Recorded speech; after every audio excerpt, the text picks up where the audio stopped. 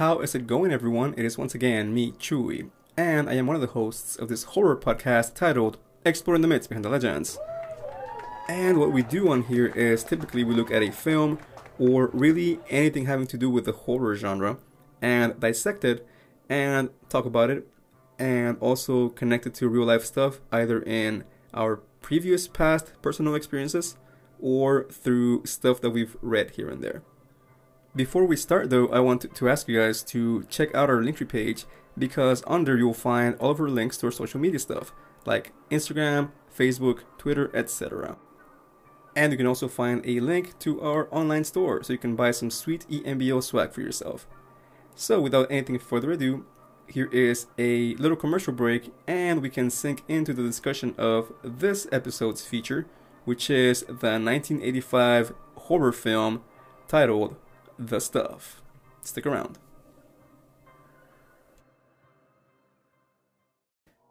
Okay, Mariah, so we are now here at your segment for this episode, and I'm very happy to have you back, first of all.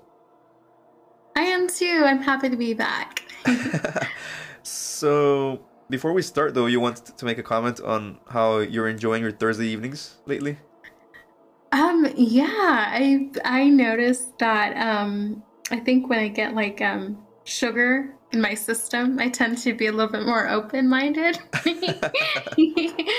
I have this one drink and it has a bit of sugar, so I feel like it will kind of help me just be comfortable and not get so scared with being honest about like horror movies and stuff. So yeah. That is awesome. If you guys haven't listened to the last episode, which will be out by the time this one comes out, well, first of all, I ran into some social commitments unexpectedly, so I had to postpone the release of the last episode. So the last one's already out. This is the new episode, which will be out as of the moment of this recording in a couple of weeks. But Mariah and I made that discovery about herself, so... Oh no. Yeah, once sugar late night drinks hit me, I'm just a little bit more open-minded, I noticed. And that's a good thing, I think, because it kind of helps out with, I don't know, usually I'm kind of like scared. I don't know why, but I don't know, it's just me. But it's cool. So, yes, we made that discovery in the course of the conversation of the last episode, so I think this might be the formula from now on. Yeah, for sure.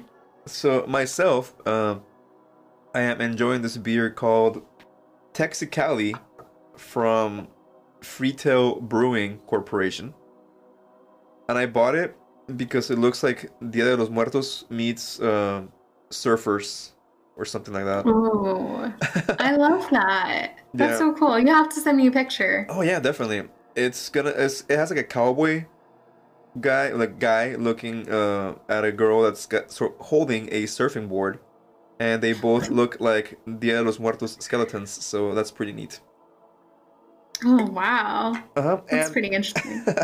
and the beer itself is quite tasty, so I'm glad that I picked this up yesterday at the local liquor place. Very brown and tasty. So I guess it's time to start, Mariah. We can't keep the audience waiting forever on our points of All your view. favorite drinks. This has now become a alcoholic podcast. No, just kidding. Yeah. And also like sugary one. Sugar rush. So Yeah. we are covering the film The Stuff this week, are we not? Yes, it's a wild one with that movie. Okay, so this one I get the feeling that you might be in the fence about. I don't know. Before I ask you anything, I'm just gonna give you my guess as to what your reaction was, and my guess was that you, Mariah, were wondering what is going on with this movie, what is happening, who is this person. I would definitely agree, for sure, 100%. It had to be all over the place. So, what are your first impressions on this? Whipped cream. So, Cool Whip. Yeah, it's so weird. This was probably, again, those cheesy 80s horror movies. So, why do you think so many of these movies were made around this time period?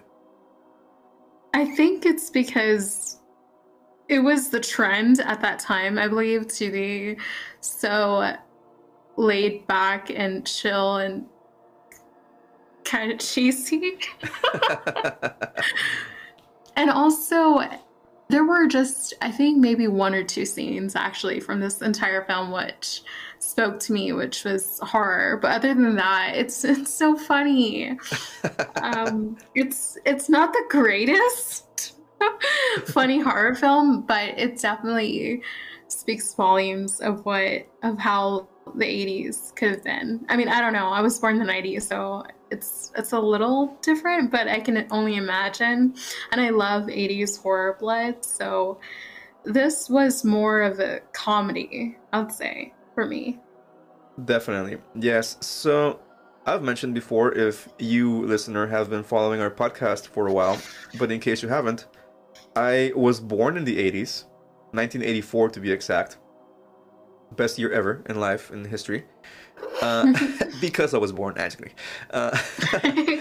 But this movie was made in 1985, so a few months to a year after I was born, and having grown up in Mexico in the 80s and 90s, we received American media a couple of years after it was released here on TV. So I don't ever remember watching this movie on TV growing up, but I do have a memory that I would like to share with you, Mariah, if you would let me. Of course. So I was a little kid, and back then, in the late 80s, early 90s, I must have been like 6 years old, maybe 5 or 6. And we would go to a video store that was owned by this guy that my parents knew. So it was a mom and pop's video store. It wasn't anything like a Blockbuster or anything like that. We didn't actually get Blockbuster in Mexico until maybe the late 90s. But they had this place, right? You would walk into it and you would be able to pick whichever movie you wanted. They had it divided by sections. So it was basically a big room, like maybe the size of a small classroom, or actually it's maybe like an office, right? It wasn't that big of a room, like a big office. But they had a lot of movies still. So I do remember that I was always drawn to the horror ones. I don't know why. I was always drawn to the horror movies. And I remember vividly watching, or not watching, but walking around the aisles in this video store and seeing the cover for this film. And it looked terrifying to me. Have you seen the cover for this, by the way? Yes, I believe it's the guy with the whipped cream coming out of his eyes. Yes, his eyes and his mouth, and he looks like he's like his hands are making this weird gesture, kind of like "help me" kind of thing. Yeah, it definitely reminds me of those creepy people with white eyes that you see all the time in horror movies. But this is 80s version of that, so it's even creepier. My first thought when I saw this cover was, oh man, I'm gonna get so scared. See, that was me as a little kid walking around in this video store. Oh no. So You imagine, poor thing. imagine 6-year-old me walking around in this darkened room, and I come across this thing, and I'm like, oh my god, this has got to be the scariest movie ever. But Little did we know. yeah, I mean, oddly enough, I never got to see it until I was much older. I think maybe the first time that I saw this movie was like 10 years ago. So recently. Oh, wow. Yeah, recently. I mean, as far as not in the 90s, but maybe sometime like in 2013 or 14 is the first time that I remember watching this movie. So yeah, I just wanted to share that because that was one of the moments in my life. I'm like, oh my god, this has got to be. And I, there were a couple of times in which my parents wanted to rent it, or my brother, or something like that. And I was like, no, don't pick this movie. This looks super scary. I don't want to see it. No, no, no, no. That's amazing. I love hearing that. So, man, I have such fond memories of that place. The people there knew us. I mean, like I said, my parents knew them, so I knew they had a boy about my age, so I was kind of friends with his. I knew him, so. Anyways, they had a pretty employee that I liked.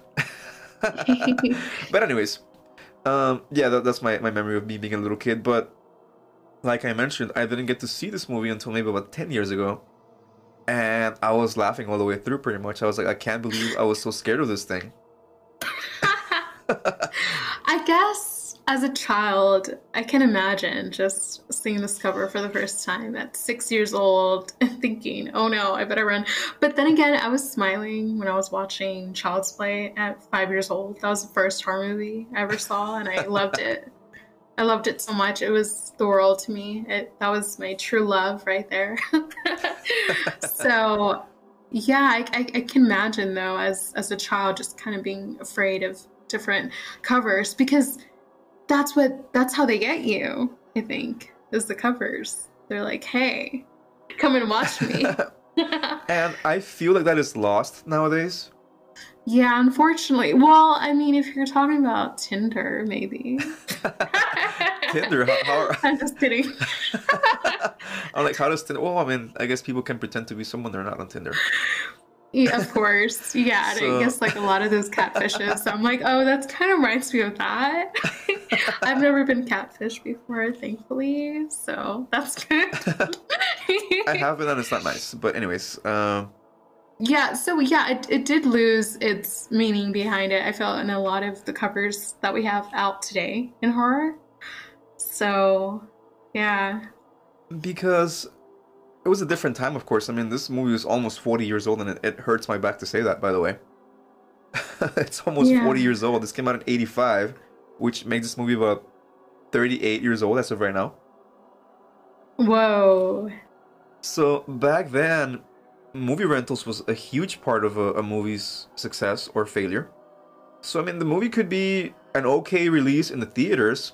Maybe it didn't make a lot of money in the theaters, but if enough people rented it, that movie still made money from that. So, they had to come up with a way to grab your attention somehow. As you're walking down the video store, and I'm imagining that a lot of places in the 80s especially, 80s and early 90s, weren't big chains like Blockbuster. Most of those places would be mom and pop shops, and especially in the small towns. So I imagine they would have to be able to come up with a cover that would just grab your attention and say, hey, I want to rent this. This movie looks cool, or this movie looks scary, or whatever. This movie looks funny, or whatever kind of movie you're looking for, right? They would create a cover for that movie, for that video cassette, that would appeal to whatever genre of movie you were looking for. And this one for sure nailed it. I think it was one of the scariest covers ever made. Even today, I think this movie, or the cover rather, is pretty scary. Absolutely agree. I think I had found this actually on TV not too long ago, and I'm a huge fan of the 80s horror blood, gore and stuff. And so when I came across this movie, I think I suggested it to you, where I was like, hey, this one looks kind of cool for a future episode, because I've been wanting to watch it. And it's kind of like my bookshelf it has so many horror books, and they're waiting to be opened. Like this one was waiting to be watched. So, and it was the cover that attracted me to this movie. So I was really excited to even watch it. And I loved it, honestly.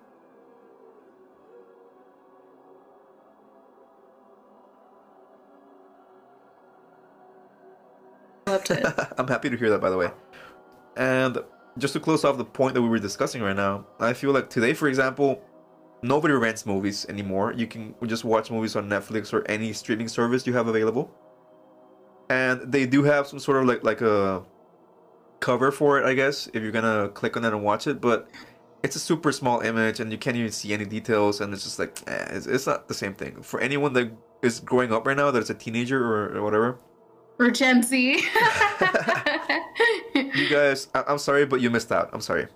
I don't mean to talk down to All anyone. love for the Gen Z though, but yeah, I mean, Yeah. they didn't really grow up in Blockbuster. I remember going to Blockbuster all the time and getting fees for not returning my movies, for not returning Friday the 13th. Yes, I mean, of course, I'm not trying to talk down to them. It's just that you guys missed out on what was a really great experience. I mean, families would go and rent movies, or teenagers on a date or whatever. You're looking for a movie to watch with your date, whatever. So, I don't know. It's a very nostalgic image to me. But anyways, I guess it's time that we finally talk about the movie. Yeah. The plot of the movie, Mariah, involves this substance that one day just happens to be found bubbling out of the earth by this old man in some sort of like a mining shaft or something like that. And this being the 80s, of course, the first thing this guy does is taste it. As anyone would. I mean, I was gonna ask you that. Would you, Mariah, if you saw this bubbling white substance in the floor, like coming out of a hole in the floor, mind you, in the ground, would the first thought in your mind be, I gotta taste this thing? Knowing how weird I am, I probably would. So it would be your fault that everyone gets the stuff in their in their fridge. Well, maybe it's more like a warning. Like, hey, let the weird one try it. You know, before and see how the effects go. I mean, honestly, I don't think I would, because I'm a very germophobic type of person. I think I'm a risk taker. So Huh. when it comes to weird, creepy stuff. So this old man finds this thing bubbling out of the floor, and it just happens to be this apparently delicious treat. He can't stop eating it. He shares it with his friend, and then immediately after, we fast forward, I don't know how many weeks or months into the future, but we fast forward in time a little bit, because by this point, this thing, which incidentally has been called the stuff, that's the name of it, that they sell it with, it's being marketed all over the place, on TV, radio. They have huge amounts of it in the stores, and this calls the attention of the ice cream companies of all things. So, do you think in real life companies compete with each other like this? Yes, absolutely. I feel like the entire, I don't know, I guess, what are they called? Like grocery companies or just different companies who try to sell to the market and stuff, their new products. Man, it's a hard life out there right now, especially with the eggs right now, how expensive they are. Oh, yeah. I can't even imagine how competitive it is to try to go a little bit lower than the price of America right now with the eggs, because due to the fact that there is, I think, some type of flu or something, I think, happening with the farm industry. I'm not sure how true this is. I always thought it was kind of an urban legend, but it may actually be true. That there are only a handful of people in the entire world that actually know the secret formula to how to make Coca-Cola, right? And these people are never allowed to be in the same room together at any time. That just shows that you're hiding something. Because, the reasoning for that, Mariah, is that in case, for example, let's say they're traveling in a plane and the plane has an accident and they all perish, they all don't make it, then nobody else in the world knows the secret. Or if they're in a room, for example, having a meeting, and there's an earthquake or something and everyone dies in that room, then nobody knows how to make Coca-Cola anymore, right? So that'll be so depressing. I'm like, oh no, how am I gonna get my zero sugar high? They have an idea how to make the basic, I mean, and that's why you have so many off-brands, right? Like the Walmart brand and the H-E-B brand, whatever. of Yeah. Oh, it's Coca-Cola. just so good. Uh-huh. So people But not the have an yeah. same. So people have an idea how to make something close to it, but the exact formula down to the amounts of whatever grams or whatever they use of whatever substances, supposedly only maybe like 3 or 4 people in the entire world know how to do it. Or something like that. So I think I can kind of relate to that because I feel like if I had a formula, I wouldn't want anyone else to have it. Like, I would rather go in the grave with my formula. So I can see that. Yeah. I can understand it. And I bring that up because that's actually part of the plot of the movie. In the sense that the ice cream companies want to investigate this new product called the Stuff because, hey, what is this? Where does it come from? Who makes it? How do they make it? Because allegedly they found out that the FDA, which is the agency that tests new products that are going to be sold for people to use and eat and stuff like that. In the movie, the FDA approved of this really quickly. And they got it out to sell. And they want to find out why and what's in it because the people who sell it don't want to share how they make it. And their protection is that, well, we are using the same law that Coca-Cola company uses because they protect their formula. So we are going to use the same law to protect our formula. And actually, they mentioned that in the movie at some point. They hired this guy called, well, they call him Mo in the movie. And by the way, what do you think of Mo? Is he a likable character? I think to an extent, yes. At first, I didn't really get his intentions. So, yeah, it wasn't until the movie voted that at first, I thought he had ill intentions, that he was just going after money-wise or trying to, like those reporters that are just trying to get to the bottom so they can make a great paycheck. Yeah. And that's kind of what first impressions of him were. I didn't think he was as honest until the end of the movie. So, yeah, he kind of had to warm up to me. So. You know what? I think you're right. I agree with you because he seems like the kind of person you're describing. He seems like someone who's after money, first and foremost.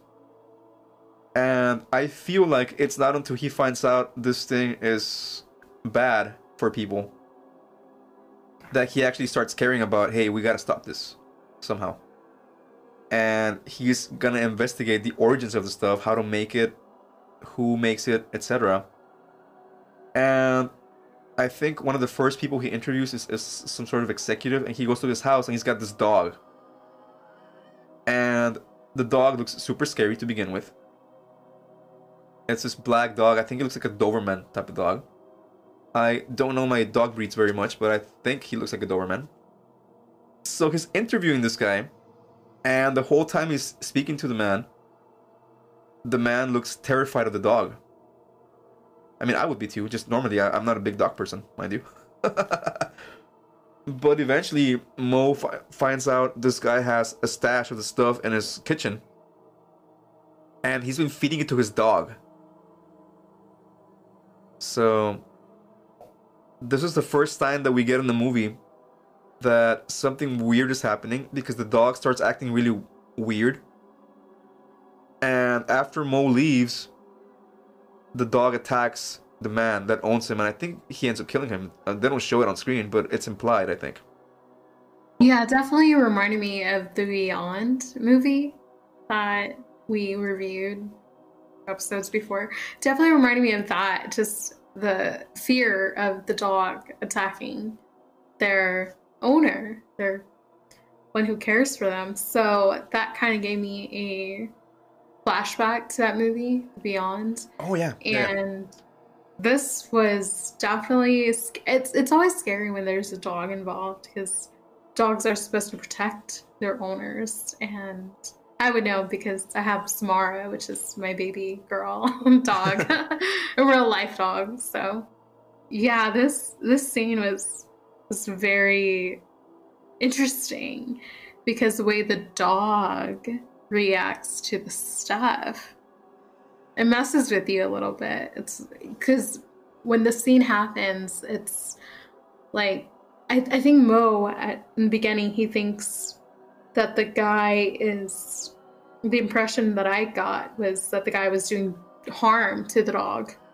And then as the scene unfolds, you kind of see what happens. So It's the other way around. The dog is scaring the owner. yeah. And it's kind of crazy to think that Mo is thinking, oh man, this guy, what is he doing to this poor dog? At some point, we see the dog attacking the guy, and we see the dog's head start changing to something different. And the guy is terrified. He's on the floor. He's trying to hide from the dog, but in the end, the dog gets to him. So I do think, yeah, it's a very unsettling scene. I always have this thing about watching animals attack humans in movies. Because, well, especially like you said, dogs, I agree with you. The idea is that dogs are supposed to be man's best friend, quote unquote. And when that is not the case, I always feel kind of like, ugh, that's a little weird for me. I'm happily a cat person, thank you. I love cats so much too. I think cats are cool. But, so the movie goes on, Mariah. And we meet this child who is the younger son of a couple. He's got an older brother and then his mom and dad. And he sneaks down to the kitchen because he's hungry in the middle of the night one of these days. And he sees how the stuff is moving in the fridge by itself. So, what would happen, Maria, for example, if you walk to your fridge in the middle of the night and you see your yogurt kind of just dancing around the fridge by itself? And I would be like, wow, what was in that chocolate bar last night? What was in that? Somebody drugged me? Someone gave you a special brownie? Yeah, I would be flipping out. I mean, I remember one time thinking I saw Transformers and hearing chipmunks. Like in real life? Yes. I was just super sugar wasted, and it was not a pretty scene.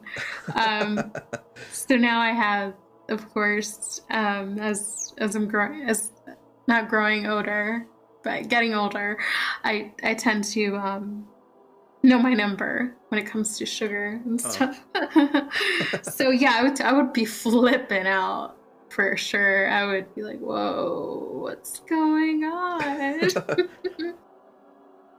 So, this child sees the stuff moving around, and he tries to warn his dad, but his dad's like, nah, you're crazy, go back to sleep, whatever. And as the movie goes on, we keep going back to this family. And at some point, the kid goes crazy. Like you said, he actually goes on a rampage in a local supermarket. So he goes to the store, and he's walking around, and he sees this child eating the stuff, and he just knocks it out of his hands, and I thought that was hilarious for some reason.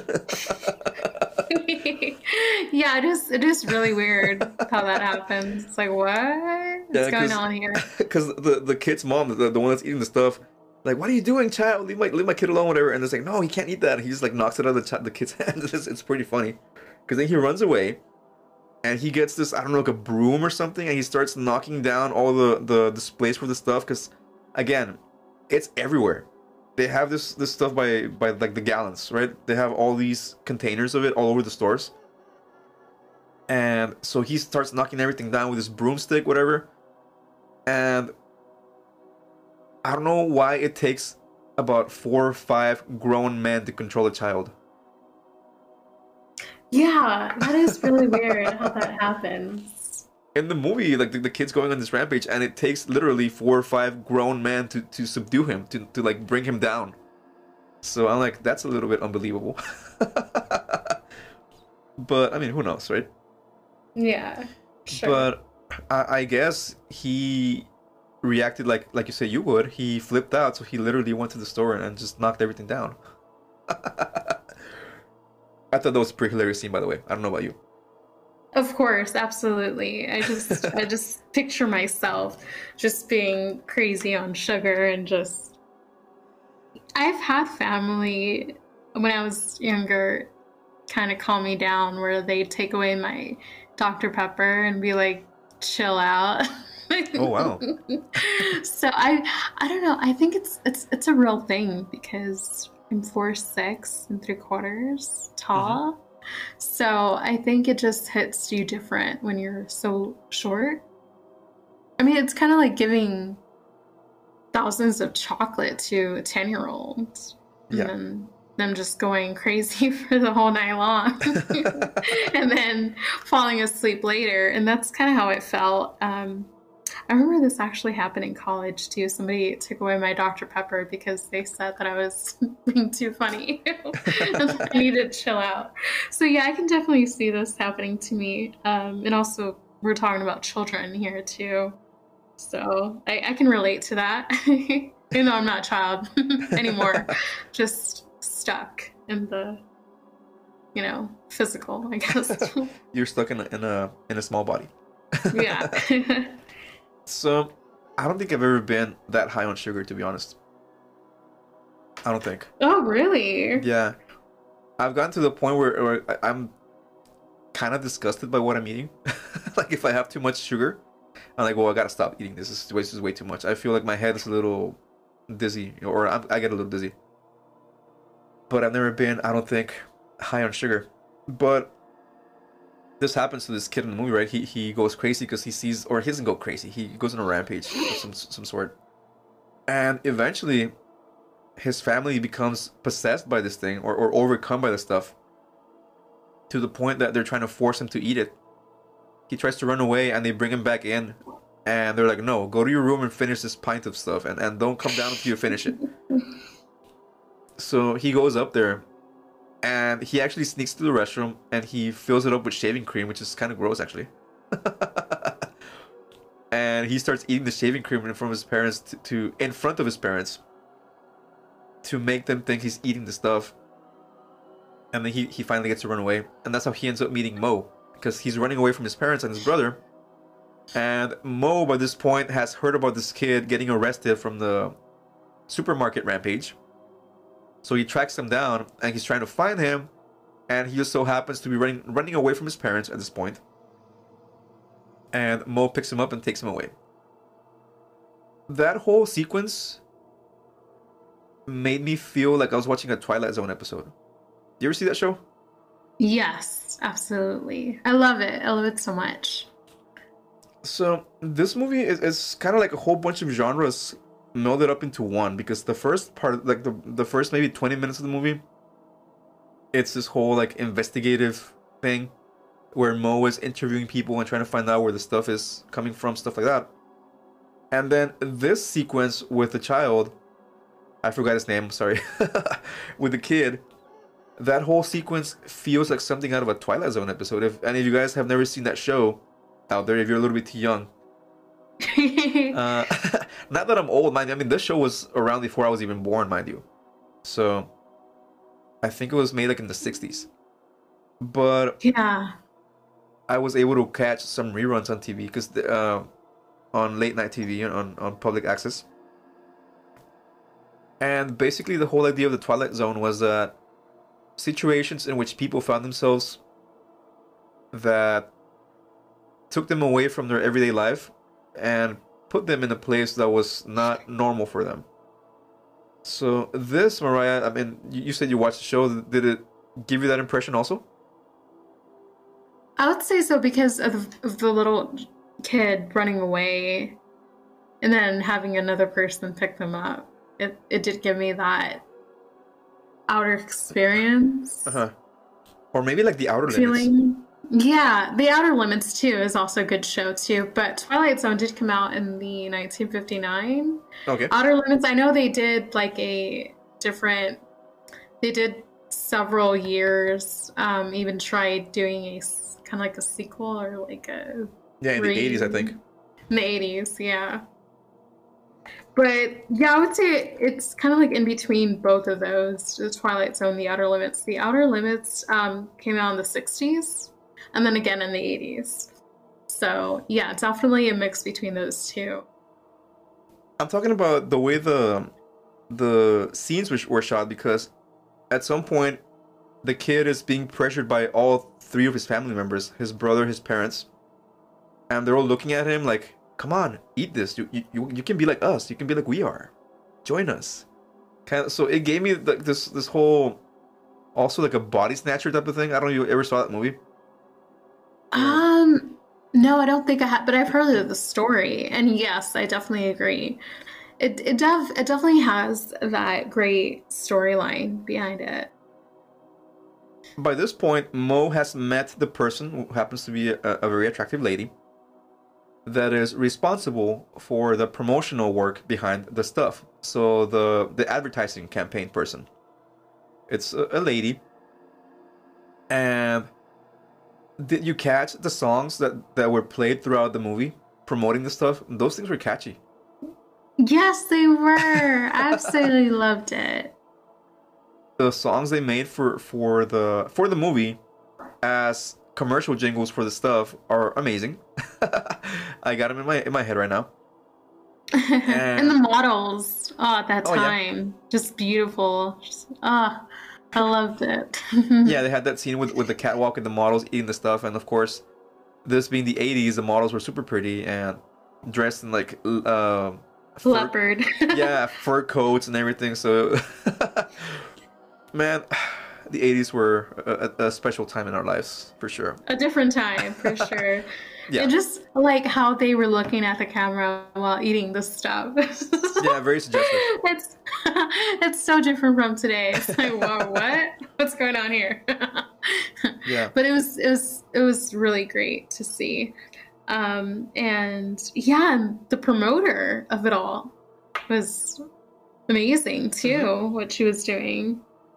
Once again, this plays into like the real life stuff that I want to talk about, because when you go buy something in the store, people are drawn to like different people, mind you, are drawn to different colors and shapes and everything. Which is why, I mean, I studied psychology in college, and while I'm not a specialist, mind you, I'm not an expert, but one of my classes, I do remember they told us some of the ideas behind advertising.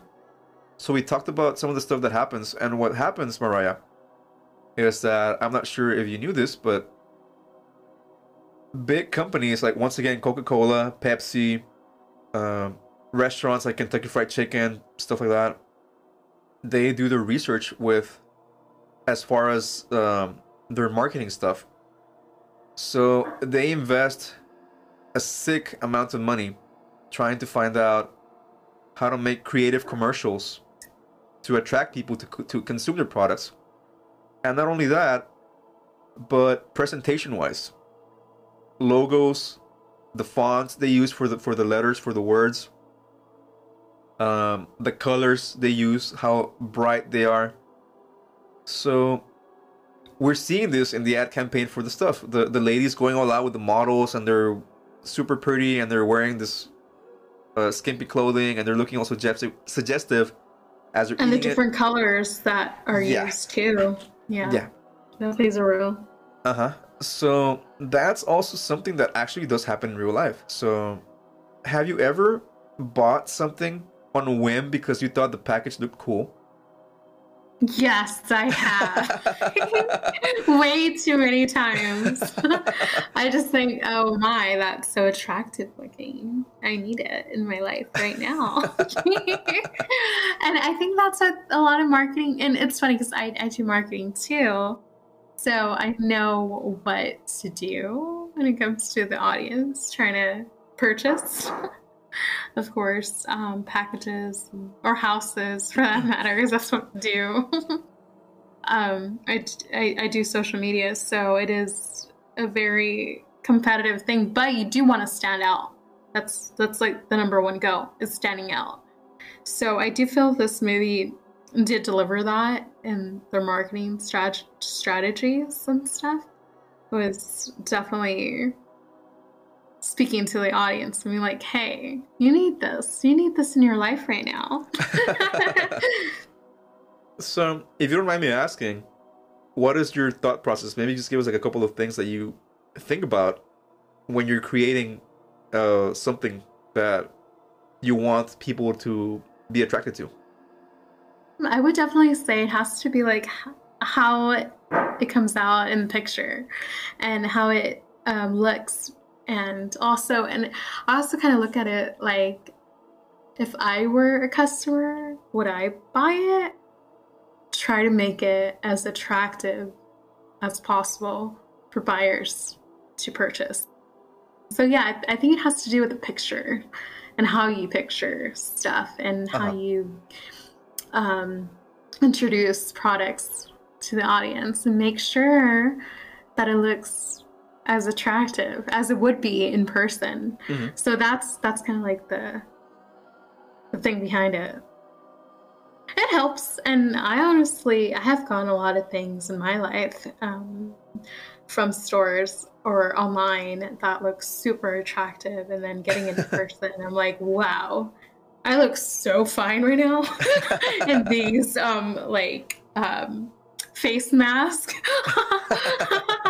Like it's like Freddy Krueger face mask, but hey, I look pretty nice, so yeah. Well, it looked good in the picture, so the Freddy Krueger mask didn't catfish me, so that's all that matters. Yeah. That's awesome. So that kind of thing does happen in real life. And anyone out there that's listening that actually works in something that pertains to this, I guess that's part of their job too, as you're mentioning. But isn't that crazy how that kind of stuff can manipulate people into buying stuff that maybe you don't really need, but you hey, that package looks awesome, or those chips look really good, and or that Coke or that drink, whatever, looks awesome. Like, I gotta buy it, and that's how that kind of thing works. It's crazy. It's some sort of like mass manipulation thing. It's true. It's like mind control.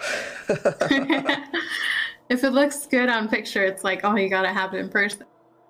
Like for me, like the face mask, I'm like, oh, pretty horror mask.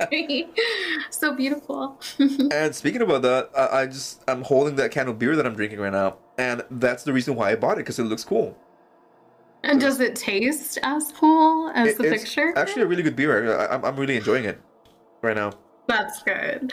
Yeah, and I think that's what it comes down to, is like how it appears on the picture. It's like, if it's good looking, maybe I'll try it. Yeah, and it appealed to me because me as a Mexican, this looks like something from my culture. It looks like Dia de Muertos skeletons. So I'm like, this beer looks really good, and it looks like something that I'm familiar with, so I gotta buy this. Yes, Viva Mexico. Yeah, I'm Mexican too, so yeah, I get that. So, I mean, those were some of the things that we're talking about this, obviously, because it's mentioned in the movie. And I read something with that they interviewed the director of this movie, and he said that, if I remember correctly, part of his intention was to show how things like this work in real life. So do you think he succeeded? Yes, absolutely. Because yeah, he, like, you know, that whole ad campaign, and then as the movie goes on, you see more places having the stuff, and they actually open stores that literally only sell the stuff. So like some sort of like an ice cream shop, for example, that's only dedicated to sell the stuff, and Mo's driving around, and it's like, man, it's 2 a.m. and they're still buying this, and there's like a line of people to buy this. So, I mean, of course, the other thing is that the stuff actually takes over your mind and makes you want to eat it more. So that's a whole other thing. But the director did mention that, yeah, like some of his intention was to show how we are affected by product placement, by advertising, stuff like that. So I think he was pretty successful in that. And as far as the story goes, time goes on, and Mo and his lady friend rescue the boy, as we mentioned, and they're able to find the headquarters for the stuff where they make it.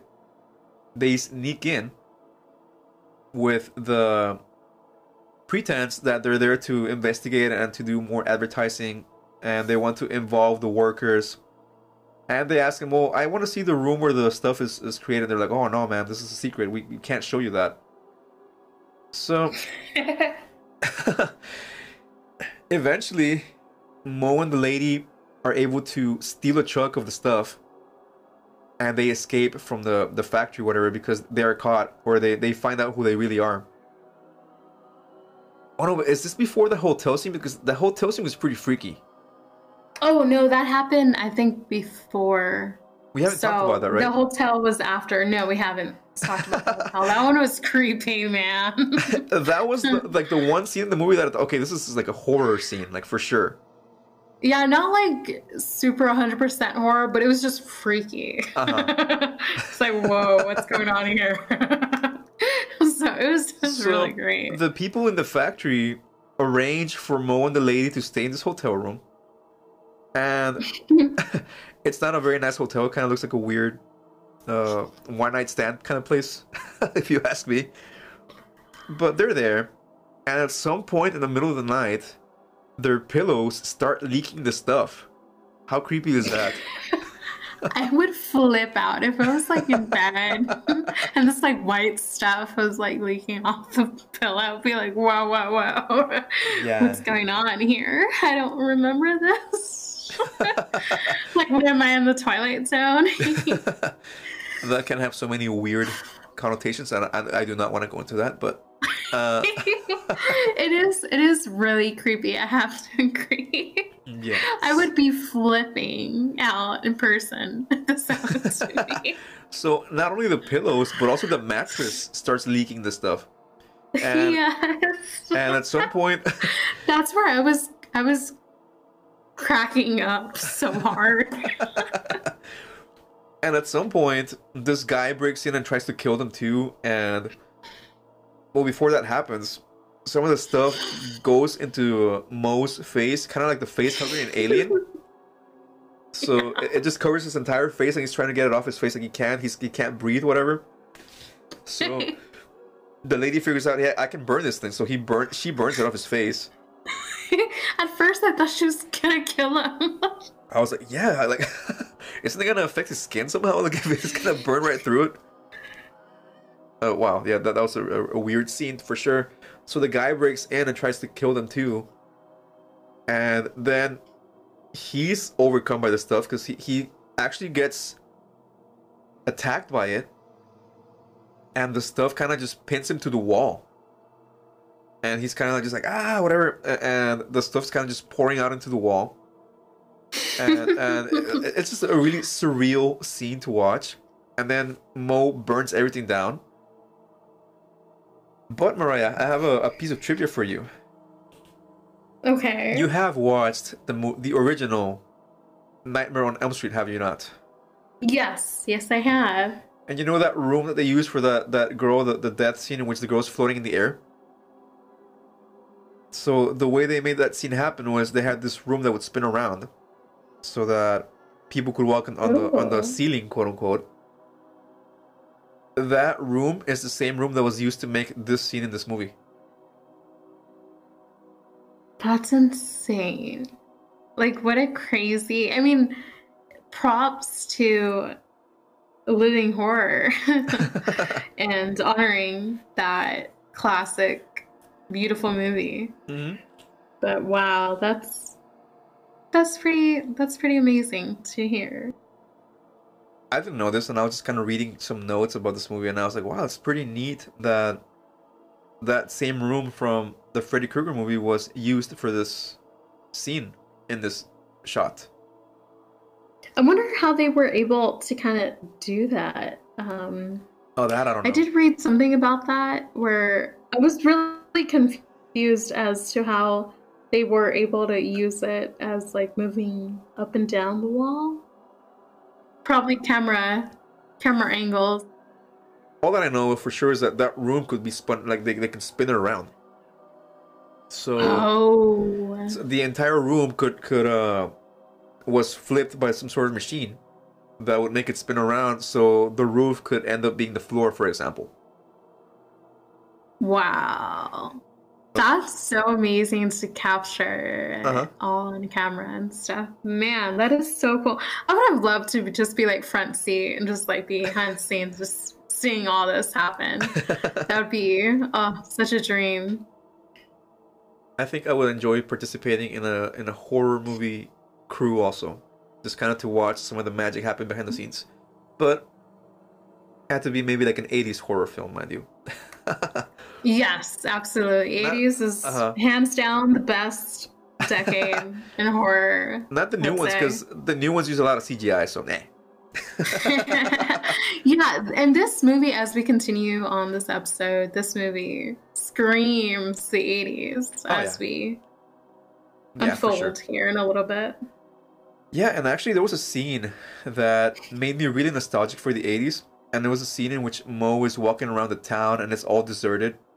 And he runs across this guy, I think he's called Chocolate Chip Charlie or something like that. So I have no idea why that movie made me, or that scene rather, made me so nostalgic. Because he's walking around and it's like a small town. And there's nobody there, so it's like, hey, that looks like an 80s movie. Like, I mean, of course it's an 80s movie, but what I'm trying to say is it reminded me of the movies that I would watch when I was a kid because they had a really similar feel to that scene, if that makes sense. Absolutely. So, going back to the whole part about the Mo and the lady and the boy, they're in the factory and they escape, they steal the truck with the stuff, and then this is where the movie gets even weirder, if that's even possible. To me, at least. Mo takes them to this person who claims to be some sort of a colonel, but I don't think he's really a colonel in the army. I think these people are some sort of like a fringe, like survivalist type of cult or something like that. Yeah. Because they're all decked out in military uniforms. They'll have these huge weapons, rifles, whatever. And the quote-unquote colonel lives in this bell tower. So it's like some sort of like super movie villain or something like that. Or like superhero movie villain. He lives in this huge clock tower and he's up there in the top by himself and just kind of watching everything happen. And it's like... So Mo asks for his help. He tells him that the people that make the stuff are communists, and this guy, of course, being this huge military person, he hates communists. And if you're not too familiar with like, for context, for a long time, and even now, mind you, in modern day, the number one enemy in the US were the communists, which were people that, the Russians, the Chinese, etc. And this movie was made before the fall of the Soviet Union. So that was another huge thing that the director was trying to show, how sometimes people were overcome with this irrational fear of somebody trying to come in and taking over the country and trying to convert American people to whatever ways they have in their own countries. So now let me ask you this, Maria. I don't know if I'm talking too nerdy here for you, but do you think that people are afraid of what is different from them? To an extent, yes, I absolutely agree. I feel like there are people out there that I guess maybe, I feel like it's kind of, it goes both ways. Like, yeah, there are people afraid to kind of give their own opinion about things or how this world should be. Mm-hmm. And then there's others that are just very scared, but also kind of want you to see how they see the world in their eyes. Uh-huh. So, yeah. Because I think that's another thing that I read about the director. In that little interview that I read, he said that, yeah, that's one of the things that was going on in the world at that point. People were super scared of political tensions and this and that, and they blamed the communists for this and that. So I think that's something else. So it's really hard to categorize this movie because it seems like every 20 minutes it changes genre, or it changes whatever it wants to focus on. And for that specific part of the movie where Mo goes and enlists the help of this military cult, whatever they are, it now seems like a political thriller movie, whatever. So they go into the factory, and what they find is that the workers in the factory have all somehow ended their own lives. So instead of getting captured or interrogated, they kind of, when they break into the factory with all these weapons and everything, they find that everyone's already dead on the inside.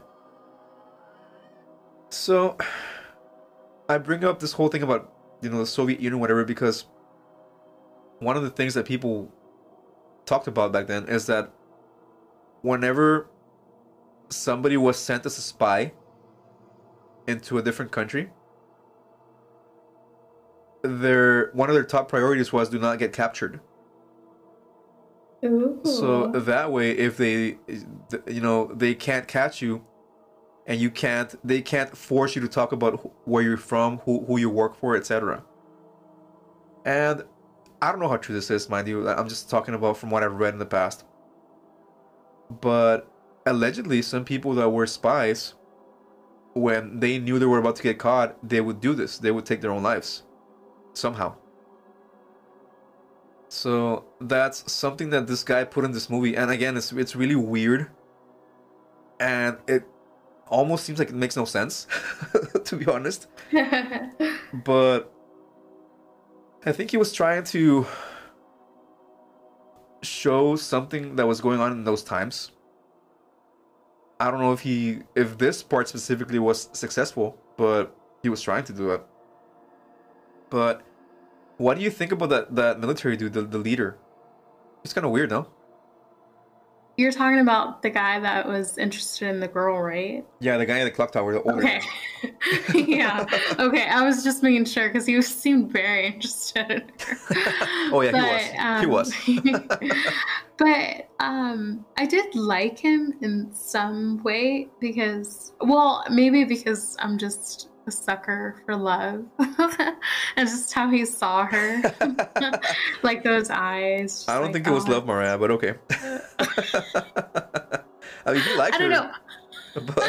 Well, yeah, I think it was more like, I don't know. I just felt like, oh, maybe he likes her.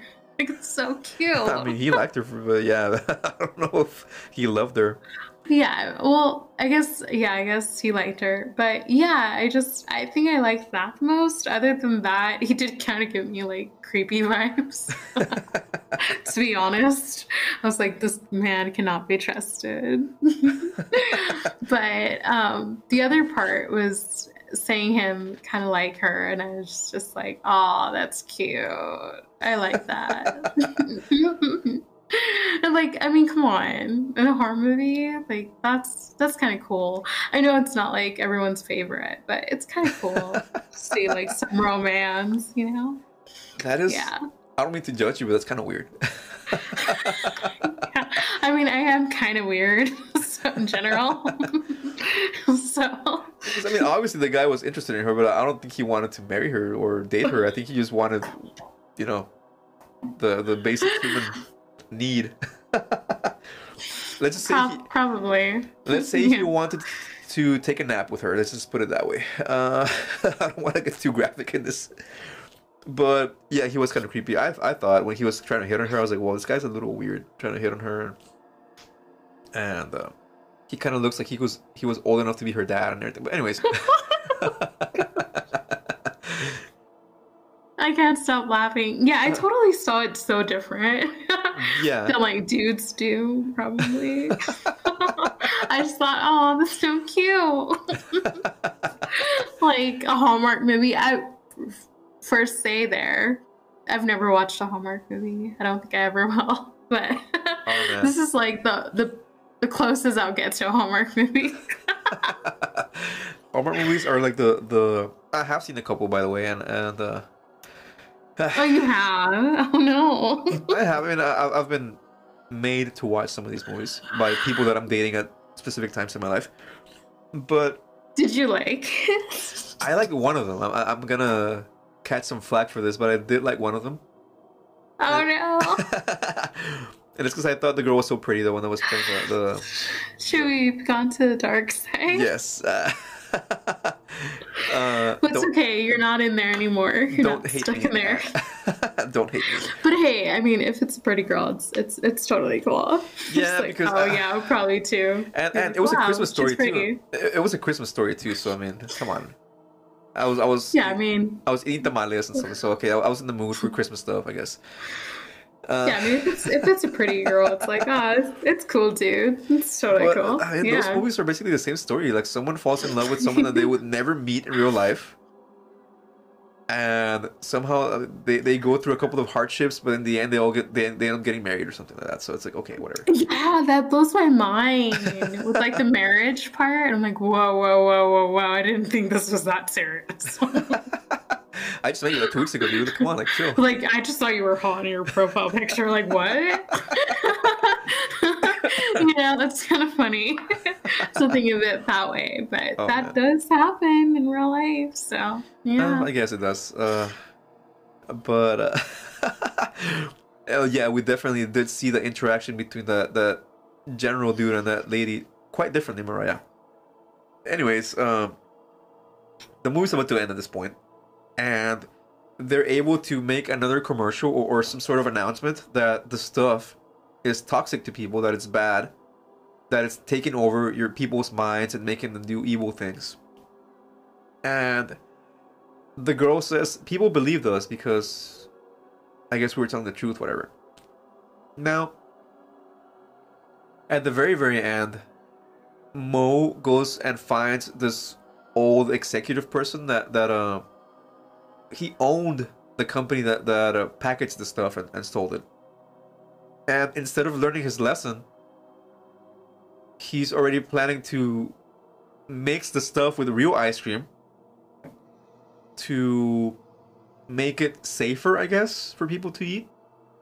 Basically, to me, well, actually, let me ask you first before I say my piece here, but I want to ask you, what do you think of that when someone apparently doesn't learn their lesson and they want to keep doing what they're doing, and they know that it's evil?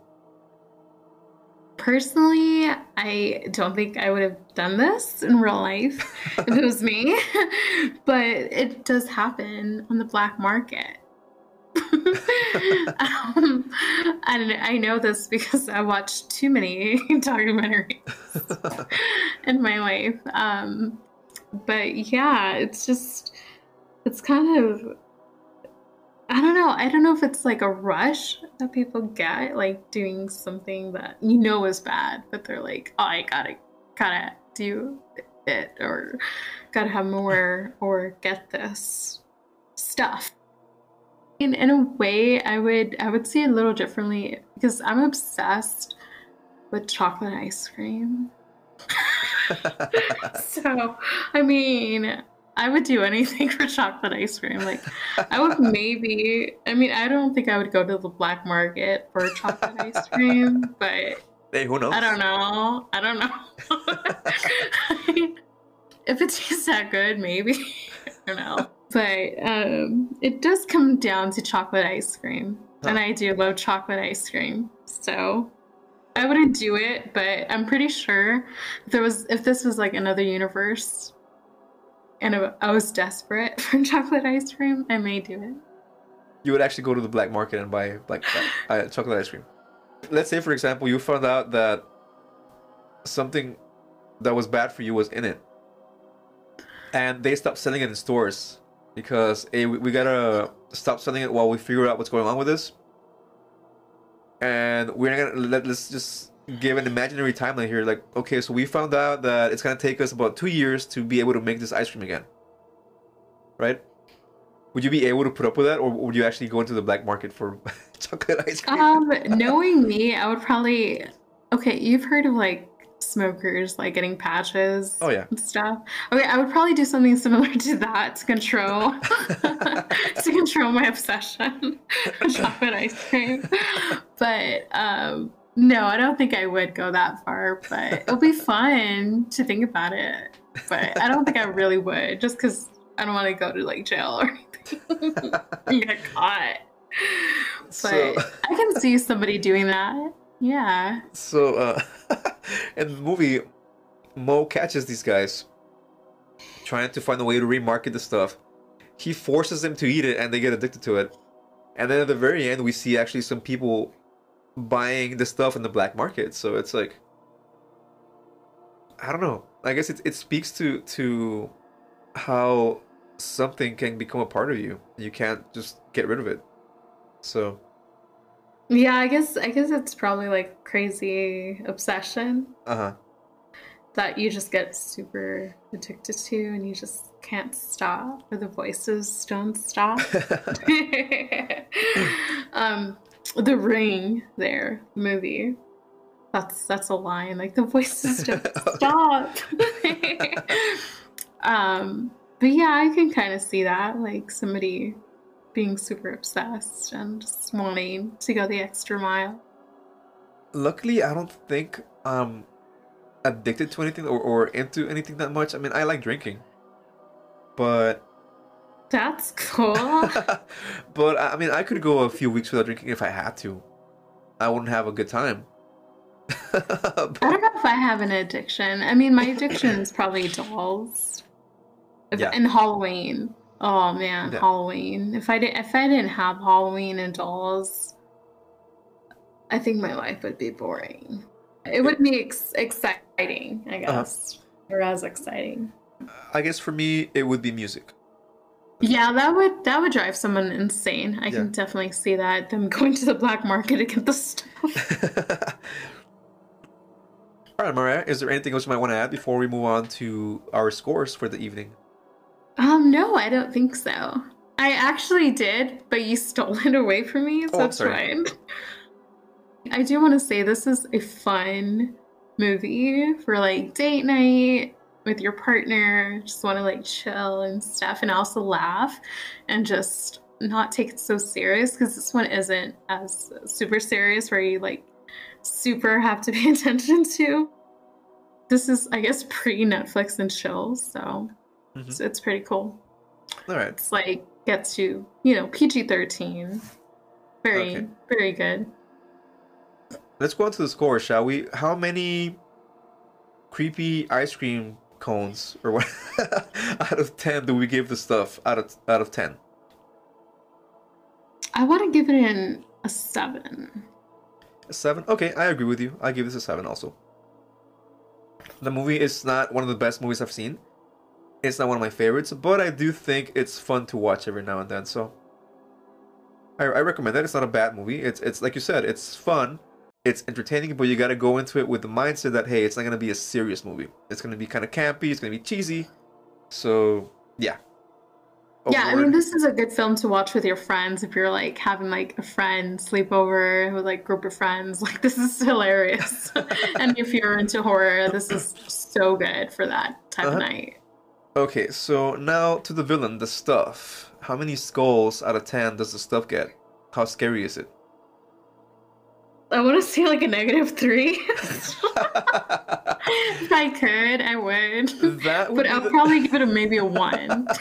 That would be the first time ever that it gets negative skulls. Like anyone, any of the co-hosts that I've had in this podcast have given negative skulls to something. Why is it -3? I would say it's not really like super villain. I mean, it's like whipped cream. Like, how is whipped cream so bad for you? Like, it's so tasty. Like, you can put that on ice cream, on coffee. I mean- like, everything's gonna taste good, man. So I don't know what you're doing wrong. Okay, so never mind the fact that it can take over your mind and make your body explode at some point. If that's a good feeling, then why not? Okay, so But, just for the yeah. record, are you sticking to -3 or to 1? I'm gonna stick to 1 since this Okay. is real life. But I'll give it a 1. Okay. If I could, I would give it a -3. So off the record it's -3, but on the record it's 1. Okay. Yes. Okay, so I'm gonna go with. I gotta give it a 3, not a 4, a 3, a positive 3. It is, like you said, like whipped cream or ice cream or whatever, but it can take over your mind and it can make your body blow up. So, it seems to be somewhat intelligent because it can move around. So, it's kind of sneaky, but not very dangerous if you know what you're going up against. I don't think. That would conclude, Mariah, our episode on the stuff. And I had a great time speaking about this movie with you. Thank you once again for joining me. Of course, thank you so much for having me. And we have no idea what's going on for next week, are we? Or do we? I think I have a couple ideas actually, and hopefully some people soon. Alright, cool. Yeah, I'm waiting for someone to get back to me as far as being a guest. I haven't heard back from them, so hopefully they're okay. But in case that we don't, because their schedule doesn't permit them joining us, then we can always keep going, because that's what we do here. So, okay, I want to thank everyone that took time to listen to our episode about the movie The Stuff. If you are listening on a service that allows you to score our podcast, by all means, give us the top score, because we deserve it. We are cool like that. And make sure to also check out our Linktree page, which is linktree.com/mythsbehindlgds, in which you can find links to all of our social media accounts like Twitter, Facebook, Instagram, etc. And if you ever find yourself wondering about a grocery store and you come across a sentient form of cream, or stuff that looks like cream for that matter, stay away from that. So that's going to be all once again for us here at EMBO, and until we see you on the next one, have a good one.